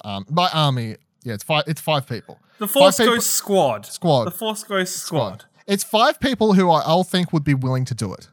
If you think about it. Because that's when you worry, that's when you say Force Ghost army, that's when I get worried, because then I'm like... No, that wouldn't make sense. It wouldn't take sense, and it would take all importance away of how how in tune with the Force you have to be a Force ghost. Like, let's just, you know. You were asking for weird Jedi power shit. Maybe, raising the dead. There's weird Jedi power shit, but there's been a precedence of how, like, high up in the Jedi Force shit that Rey, she's a Mary Sue. She's got incredible powers. She can do all sorts of shit. She's a Mary Sue. You know what? You know what? Well, actually, I'll leave it till the last thing. Yeah. All right, you leave it for the last thing, right? Okay. Anyone got any other Rey or Kylo things, I guess, before we move on? No? All right. I don't know what we want from these characters because we don't know much about them, but so two other new characters that we haven't really talked about. Quickly, anything you want from them, I guess. First one, Zori Bliss, Kerry Russell's character. All they've told us is that she has a past with Poe. Does anyone have any hopes and dreams for her? Better than Boba Fett. And that's easy. Just be better. Just be better. Just don't betray them. Work with them the entire time. Have maybe a little bit of will she betray them, won't she betray them? But overall, help them. Do some cool shit and use some weapons that make sense. And yeah, don't cop out and don't fall into a Sarlacc pit and scream. Don't do that. Yeah. I'm assuming, and I think what would make sense for her is she's going to be sort of a bit player, and her role will just be like they need her to lead them to somewhere, something, blah blah. I assume that she's going to be some sort of like character that Poe knew before joining the like Imperial Academy or whatever the fuck it's called in this version, and like maybe she's gone off and become more of a bounty hunter type, not a bounty hunter, but in that side of world, I guess, like a scoundrel type character. She looks like a scoundrel given her like helmet and everything gives you a vibe of like a bounty hunter scoundrel type thing. I guess. Has a helmet, must be a scoundrel. No, it's just a design. It gives the same sort of thing. What do you want for Janna? What do you want from Janna? Other than the ride horses and look cool. Be best buddies with Finn, and make Poe jealous. I mean, that's the way Oscar Isaac talks about it. It's not very hard. He'll just give it, even if he's not acting right, his eyes will give it away. Yeah. Yeah. I get a feeling that's where this love triangle comes in. It's Jaina, Rose, and Finn. Yeah, possibly. I'll say that anything I want from her is I want her to not be related to Lando. Because I just think that would be... I think if you have it related to Finn, there's a much more interesting story there where it's that's like true. Maybe Janna wasn't stolen as a child and obviously like returning to her and like discovering the planet he was actually from and like I'm actually your sister and like then of course Finn would get a last name. That has emotion and connection to it. That's fine. Having her simply be Lando's daughter is just like, well, for shits and giggles, like there's only 2 black characters in Star Wars, so but the sister thing I would be okay with because I think there's emotional connection and story there. Ciaran, is anything? I'd like characters not to be siblings. I would prefer her to be a brand new character. It's a big fucking galaxy. Stop making people siblings. Just stop. I'm with that. I'm just saying if she has to be connected to someone, I just think the sister is more interesting. I think it's a good opportunity because it's sad that they've already said that Oscar Isaac, Maisie Ridley, and John Boyega is going to be quote unquote retiring from the Star Wars world after this movie. But I think what they then need to do is make sure they also then have some characters established for more stories going down the line after this. Even just like a point of reference, not, as we know, Star Wars comes up with plenty of characters outside of the movies. But I think for her to establish herself as enough to bring more people into the Star Wars world would be great. Well, I mean, if those horse things are big... if she becomes a fan favorite and everyone loves the horses, it's like fast track a book about her planet. Well, part of the Mandalorian has been all about, learning to ride shit. And basically. Riding animals. And, yeah. All right. Let's go. Any last predictions or things that you're going to see that are happening? My number one tied into the Mandalorian is that we're going to see midichlorians are going to be mentioned in this movie. midichlorians going to be mentioned in this movie. I don't know where, I don't know how subtle, I don't know how big. But even if I get a subtle mention, or it could be a very big part of the plot, I don't know. But either way, I'm going to say that they're going to mention midichlorians in this movie. Fuck it. And they're going to make Palpatine mention them. Sure. If anybody's going to do it, it's going to be him. I'm just saying. I think 3PO's getting his memory back. You're going with that? Yeah. I think based on what we've seen in the trailer, I think it would be a nice... Because this might be one of the last times we see 3PO. I mean, it will be the last time we see 3PO. In a main movie. In a movie. He'll probably show up in some animated thing and whatever else. But. Yeah, like him and R2, this will be their last times. I think 3PO gets his memory back this movie. In case somehow people didn't listen to that episode where we discussed it, which I think was the first of this season, the trailer, the idea is that in the part in the trailer, he's getting his old memories returned from pre-wipe. So he would then remember everything about Anakin and all that, like prequel period stuff. Ash? Toddler Yoda. So you think we're going to say Yeetle? I don't want no Yeetle in this movie. Yeah, let me counteract your prediction by saying that. In case anyone doesn't listen to our Mandalorian show, we call Baby Yoda Yeetle. There's going to be no Yeetle in this movie, and no Mandalorian show up here. No Mandalorian. I would go with that as well. No. Okay. Maybe the Mandalorian ship might appear. Maybe the Razor Crest might be randomly thrown in This as is they an do. Easter egg. Yeah, Possibly. but I don't know if that would count, but My other prediction is the Millennium Falcon goes down this ship. Goes down in this movie. Irreparable. Yeah, I mean, yeah. Yeah. Also, Chewbacca lives happily ever after. I think the Book of the Wills or the Books of the Wills are gonna play a bigger part than we might think in this movie. That's one of the things I have the biggest question mark about, simply because obviously those books that she hides away are just such a throwaway. Yeah, it's thing. such a small bit. But it's like, is that an important thing for this movie? Yep. Is that just suggesting, hey, these are things that still exist, or was it just a thing that was like, this is showing the level of mind fuck that Yoda was on at the time?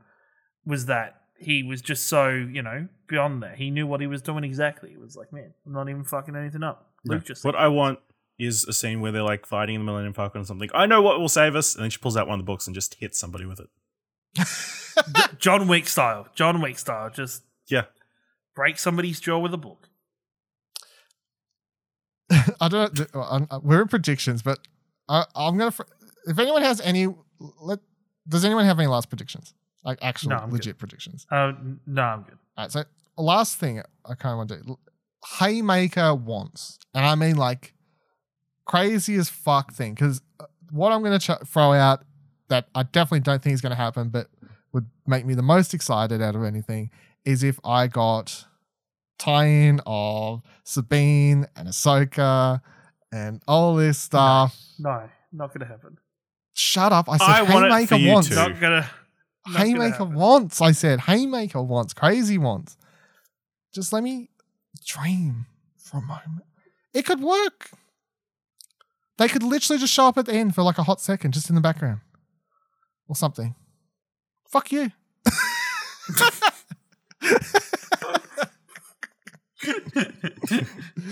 The hell's your Haymaker want then? I want a lightsaber duel with Palpatine versus Rey and Kylo.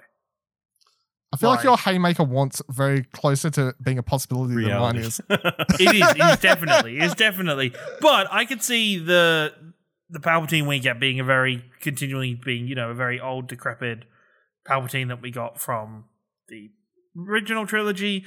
I want, having now watched some of the moments in Clone Wars where Palpatine, where he fights, there's the one fight that I stand that is between Palpatine versus Darth Maul and his brother. That is so fucking cool, and I'm like, I just want that, but on the big screen. You know the reason they didn't do that in the movie, just as a side note?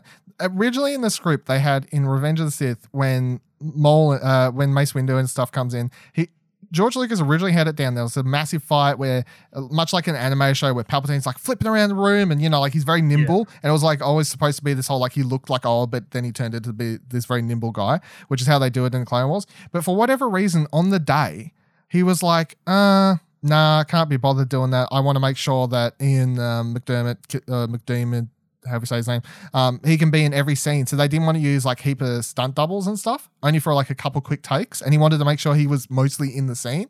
Whereas of course, if they shot it with like a bunch of flips and stuff, they would have had to make sure he had his hood up and there was like a bunch of stuntmen and blah, blah, blah, blah. So that's how they changed it. It's like in an alternate universe, we did get more like Clone Wars Palpatine level fights and stuff, but now we miss out. However, those fights that fight that you're talking about is very cool because from the moment it starts, it literally shows like Palpatine like flip off a ship and like land, and he like runs very fast with his hood over, and he's like comes in, lights up his double lightsabers, and he's just like and like starts flipping all over the place. Yeah. He's very much like, and it's one of those moments where there's not that much build up or anything to it. It just kind of he's just there to kill them. You're like, and you're just like, oh shit, it's on! Like, holy fuck, let's go. Well, yeah, they're not like, oh, better make sure the villain gets his hot 2-minute talk about his plan and how much like Darth Maul, blah blah blah blah. It's just they don't even have like episodes and episodes of build up. It's like 1 minute Palpatine's like finds out that Maul's back and he's like, better go kill him. Oh, I better take care of that. And then the next minute he's fucking there. It's like, holy shit. Yeah, I'm not sure if we will actually get that, but I mean I'd be down for watching it. I'm interested though. Ash, if you have one big ass fly to the wall haymaker prediction. I don't have anything. Obviously, Ben Demption, Raylo, there's all the jokes and memes and stuff. I would love if they did an Endgame style credit sequence, which I don't think they will because of history. But I think like a cool graphical thing touching on the ejector as they go through for the last time. I think that would be cool. I mean, I know. Yeah. So you're saying like big credits where it shows like a picture of the characters and actors and everything. I would say that I would put the odds very low. However, if they did it, and I would be down for it because it's like, don't just have it be people from this movie. Literally do a long ass credit sequence with literally all of the side characters. You just said we're going to be bringing all these people back through Force Ghosts and that kind of thing. There's only 5 people. Yeah, but like make the credit sequence not the credit sequence for this movie, but the credit sequence for the entire 12-movie saga. The saga. So have David Prowse credited and whoever else, like random people, like who haven't been involved since the original trilogy and whatever else. That would be cool to me. If you're talking about like a big graphic credits sequence, make it the graphic sequence, make the credit sequence, or maybe do 2 credit sequences. So that one's first, end of saga credits, and then you go do the normal credits after that. That's just for this movie. That would be But cool. have your play credits where it's like, yep, everybody sits through them, claps, like chills, and then the actual credits kick in and everybody can leave. Because there's not going to be any after credit scenes. There's just going to be... It's just the end.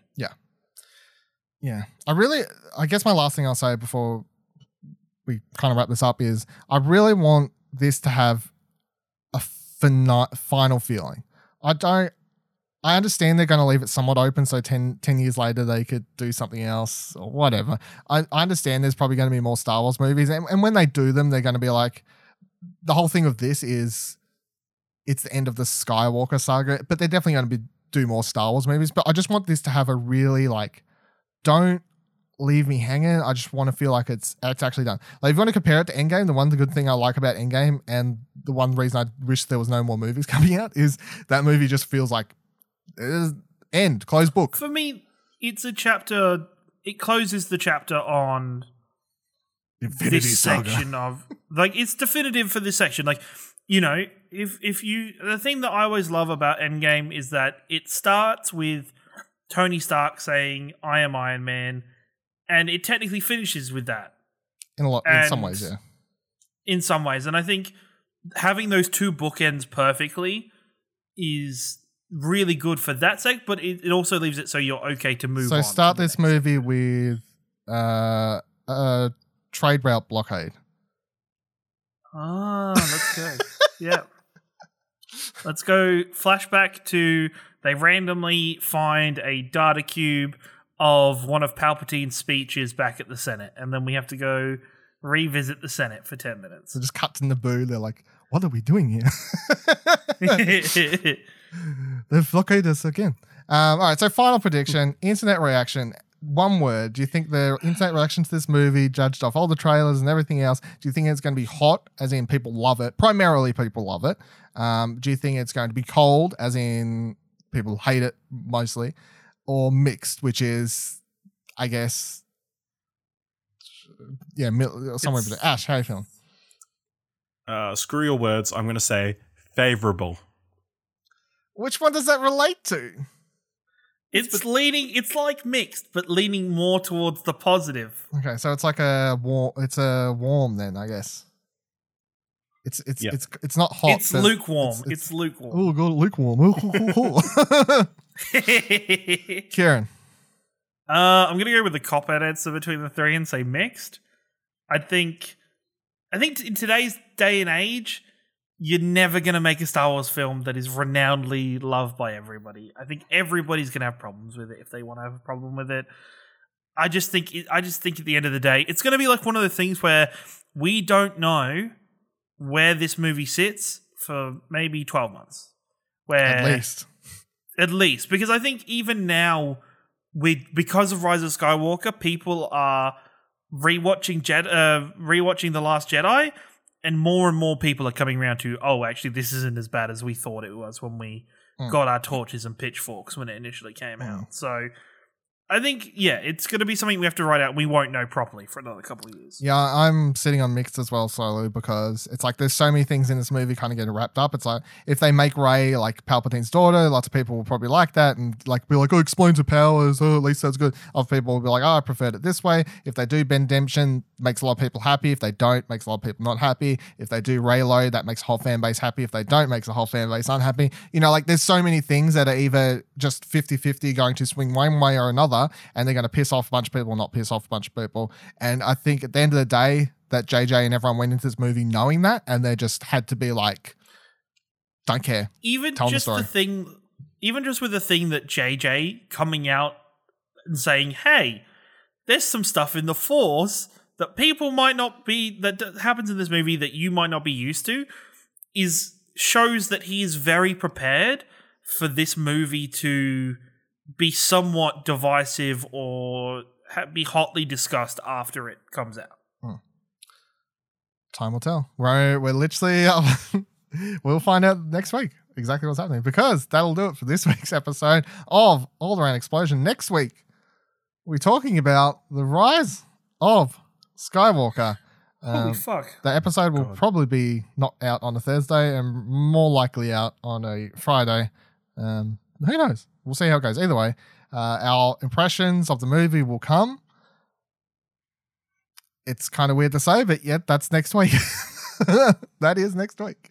Please. And it's the last episode. And it'll be the last episode of this podcast. We'll be shelving this podcast along with the thing. Shut up, Ash. Ash is always like, we can't end the shows, Dylan. You can't retire any of our podcasts at Explosion Network. All of them have to keep going. All of them have to live eternally. We have to forever. build another podcast feed. Why don't we just put all our podcasts in the one feed? No, that would be horrible. What a bad idea. And everybody has to subscribe to the same one. I'm so glad I'm willing to not listen to you sometimes. You can please share the show on social media and tag @ExplosionPod if you're enjoying it. Tell your friends, rate on our podcast and Podchaser. Old Around Explosion is a Darth production of ExplosionNetwork.com, which is where you can also find What Do You Want to Watch, a fortnightly movie and TV podcast on a completely separate podcast feed. You can follow me on Twitter @VivaLadil, VIVALADIL. You can follow Ash on Twitter @AshleyHobby, ASHLEYHOBLEY. And you follow Ciaran on Twitter @YaBoyRingo. There's 3 separate Twitter feeds. And until next week, may the Force be with you. Always.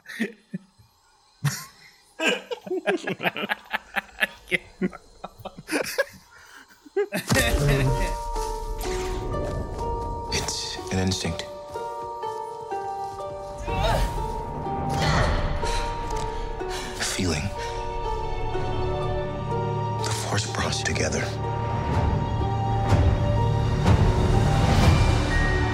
We're not alone. Good people will fight if we lead them.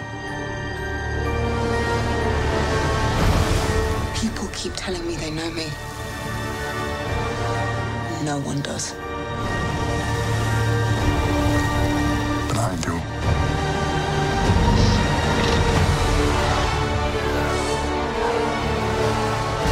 Long have I waited. And now you're coming together.